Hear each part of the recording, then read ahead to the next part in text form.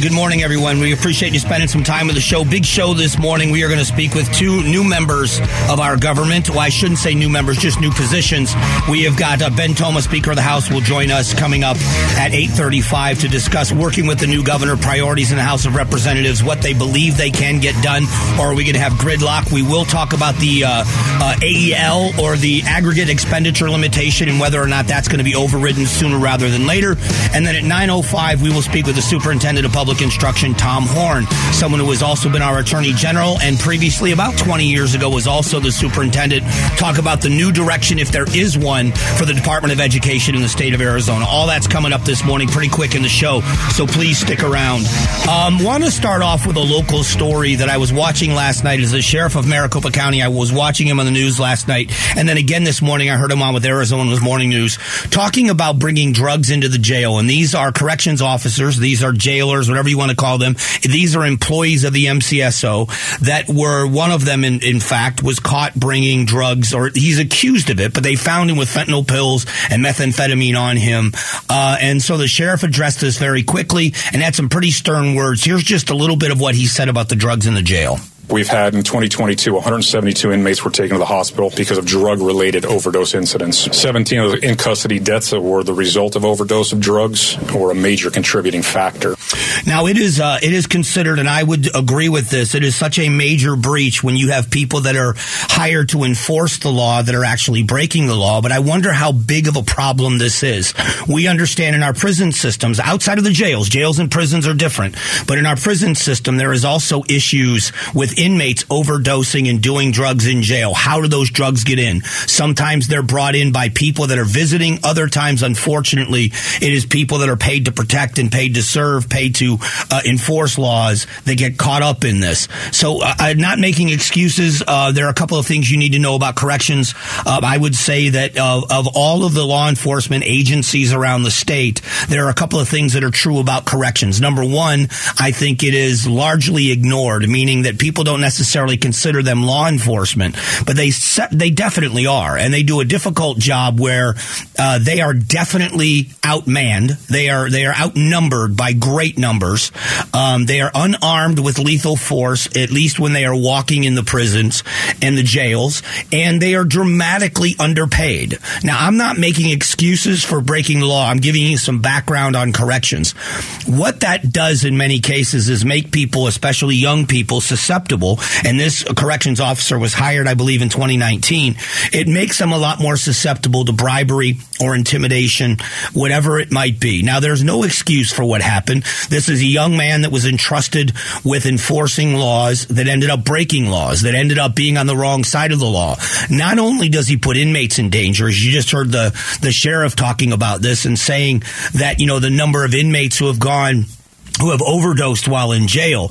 But we all know that with fentanyl, there is an exposure risk, that law enforcement agencies have changed their protocol when handling drugs. They've even had to change a little bit about how they do things when using drug sniffing dogs because exposure. There was just a video that was out in recent months, and I think it was out of Florida, where an officer came in contact with fentanyl and she overdosed. And she was in uniform, and they had to employ Narcan to keep her alive. I think they had to do it maybe once or twice because the exposure alone made her overdose on the drug.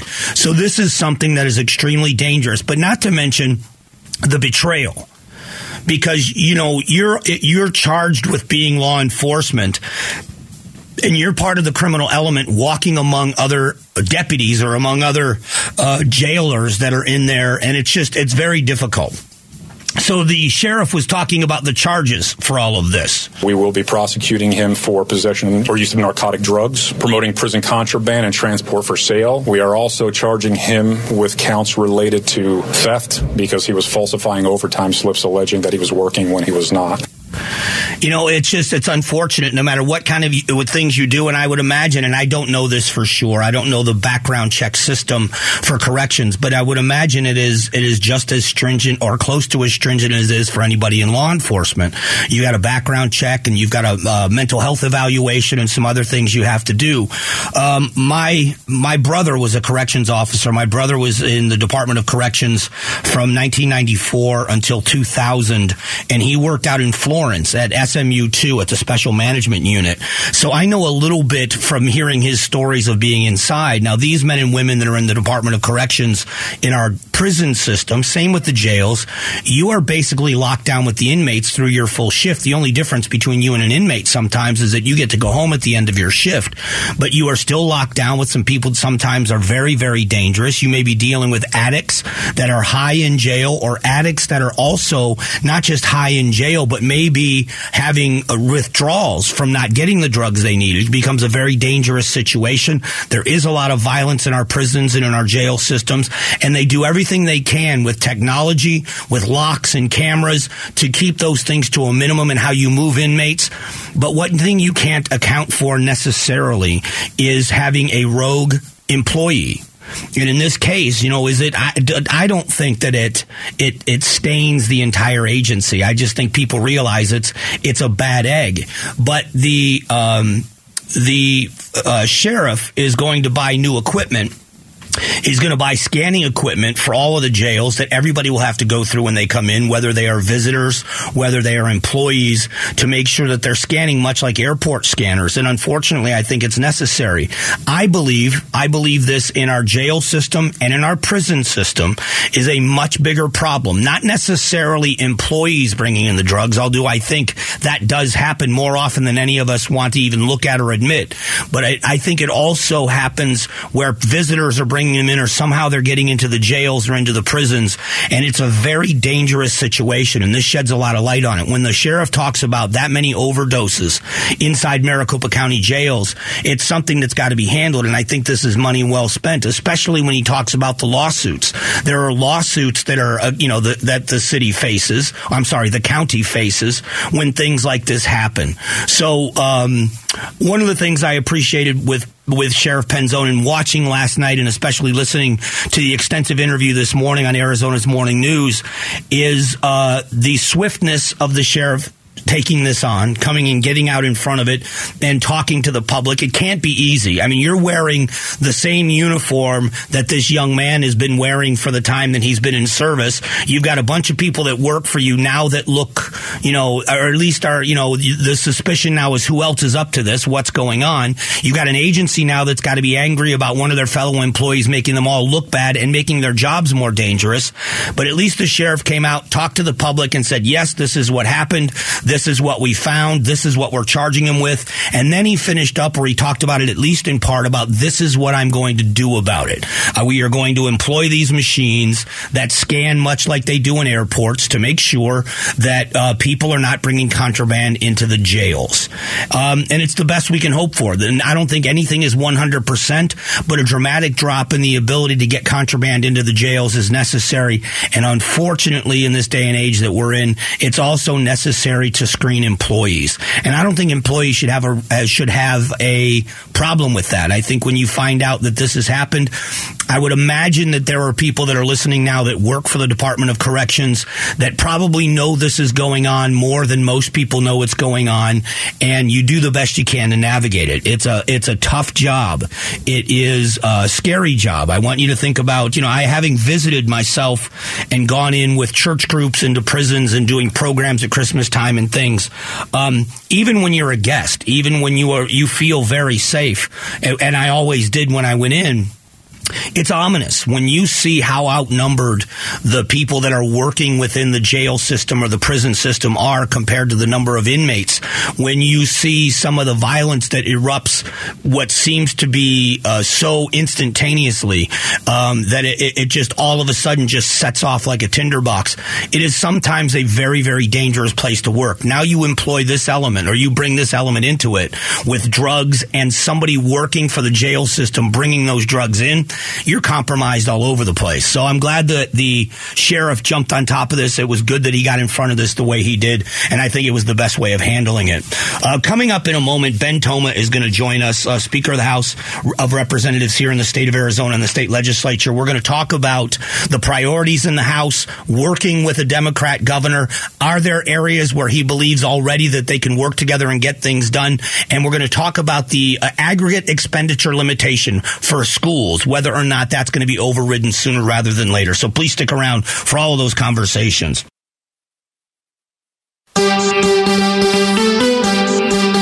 Strong values and strong opinions. The Mike Broomhead Show. KTAR News, 92.3 FM, and the KTAR News app.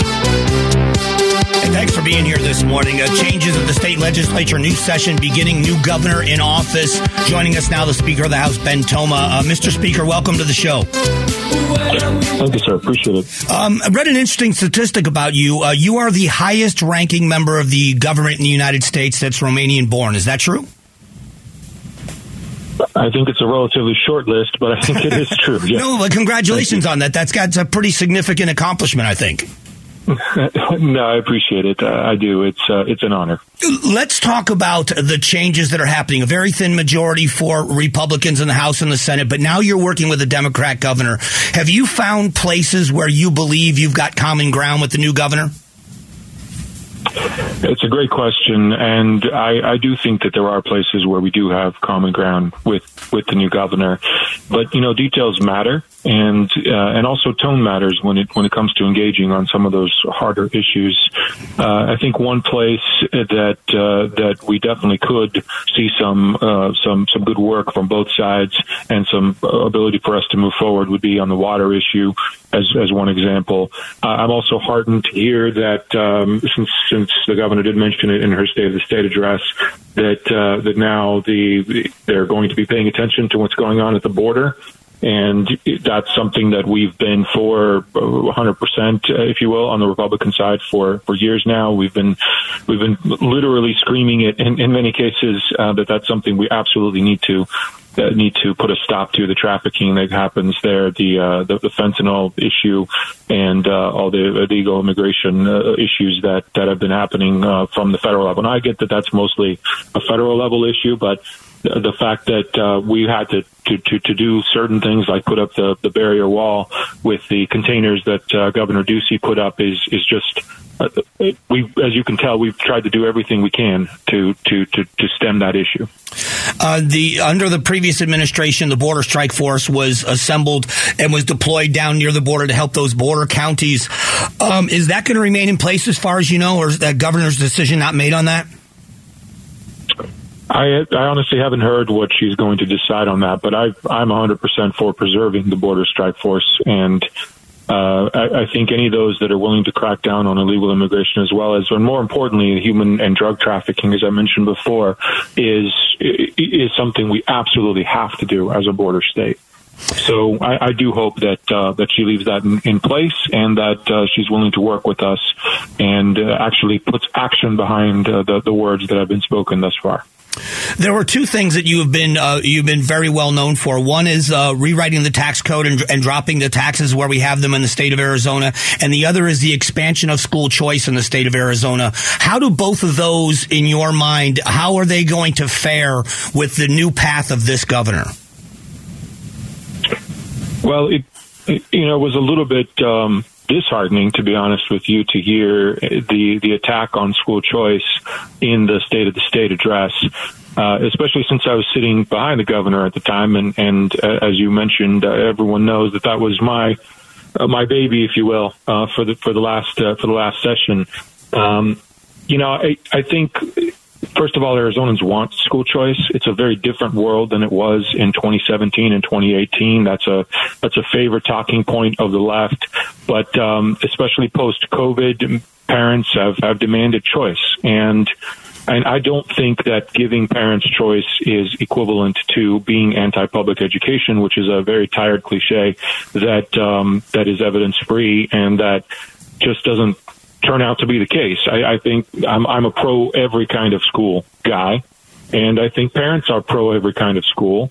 And because of that, I think Arizonans want it, and we will continue to have it. The one other thing that I can't let this go because you mentioned it, and it's really deceptive. The average Arizonan has no way of knowing this, but the talking point I think was something like the DSA expansion will bankrupt the state. Not only is that not true, the exact opposite is true, because the cost of the state to educate someone on an ESA is lower than it is to educate them in any other form. So it's just simply not true. And again, parents want that opportunity, and it actually is good for the state, and it's essentially a win-win for everybody all the way around. What are going to be the priorities of the House of Representatives while you're Speaker? Well, let's just remember here that the governor is inheriting an economy that has been doing very well, that's been growing and thriving, thanks to the what is really decades of Republican policies up to this point. And so we're going to protect those policies, and that's going to be a very important thing for us this year. In addition to that, as I've said before, border. We've talked about that already, so I'm not going to continue. Education. Protecting the changes we've made in education, which are first in the nation and are a very big deal. Taxes. It was kind of interesting to see, reference to eliminating the sales tax on two items in the state. And look, I get it. Anything we can do to help, especially with inflation being as high as it is. I get that that's an important thing, but that's not really relief. I mean, life is more than just diapers and feminine products, right? So it's considerably more. I mean, let's just look at the price of eggs. I know it's almost a tired cliche now, but so because of that, I think you're going to see anything that we can do to actually lower taxes, which would include things like the food tax, things like the rental tax that the renters are paying, especially with housing costs being as high as they are. Those are the types of things that you're going to see the Republican caucuses focus on for the next couple of years. Mr. Speaker, I appreciate the time, and I hope you'll come back as the session moves on. I'd like to talk to you about the AEL and whether or not that's going to be overridden. Can you just give me a quick answer on that? Do you think that's going to be overridden sooner rather than later? Yes, it will. We've always done it, and we're going to do it again. I appreciate the time as always, sir. Thank you. All right, that is the Speaker of the House, Ben Toma of Arizona State Legislature. Coming up in just a moment, Gatos joins me, and it's the BQ poll question of the day, so stick around for it. The Gatos Big Q poll question, brought to you by Your Valley Toyota dealers. Hey, good morning, Gatos. Some folks think that the government is going to come in and take their guns, right? Some do. Not true. They're going to come in and take our gas stoves. Have you heard about this story? Oh, my gosh. I've been on it for a couple of days. How hilarious is that story? It's amazing. Boy, there's going to be a big hole in my kitchen after Biden gets done. I am officially calling them assault stoves. So what do you have at your house? Do you have the gas stove? Well, what's the flat thing called? What's the flat stove? The griddle? No, I don't know. Yeah, see, I have, so in the old house, the rental house, that's all gas appliances. All gas stove, yeah. I have a gas water heater, and I have a gas dryer. The new place is all electric. Oh, geez. I don't like the electric stuff. I don't either. You know what? I never had gas appliances until the house I was in before, and I worked in restaurants forever, and all they use are gas appliances. I think they're amazing. Yeah. Well, here's my cue. A new study says 13% of current childhood asthma cases can be attributed to gas stove use. Mm-hmm. I don't know if I believe that. I know. I'm not a big.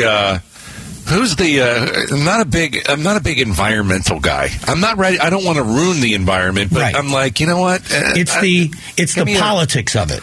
Well, yeah, and give me, like the regular lights that we used to have because they're brighter. Instead of the CFLs. What are these things I'm putting in the ceiling? The compact fluorescents? That's awful. Yeah. Anyway, I'm asking, would you give up your gas stove for the sake of the children, Mike? Yes or no? I am thinking of calling the president and saying, listen, come into my house and rip out that stove. I need to do it for the kids. Yeah. They'll get my gas stove out of my cold, dead fingers.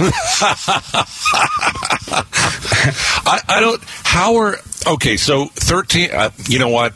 I don't have anything else to say. Biden, give you the key. Come in and take the gas stove. I give up. All right. Well, listen, I love the question because I'm talking about it again today. I think it's a fun topic. But I appreciate the question, and I especially love the sarcasm. Yeah, I'm going to go nuke some eggs right now. All right. Good job. I'm not going to put them on the stove. All right. Good job. Thanks, Gatos. See ya. All right. The Big Q poll question of the day brought to you by your Valley Toyota dealers. Coming up just after 9 o'clock, Arizona Department of Education. We are going to speak with Tom Horn. He is the superintendent of public instruction in the state of Arizona. We'll talk about the plans moving forward for the state. So stick around for that.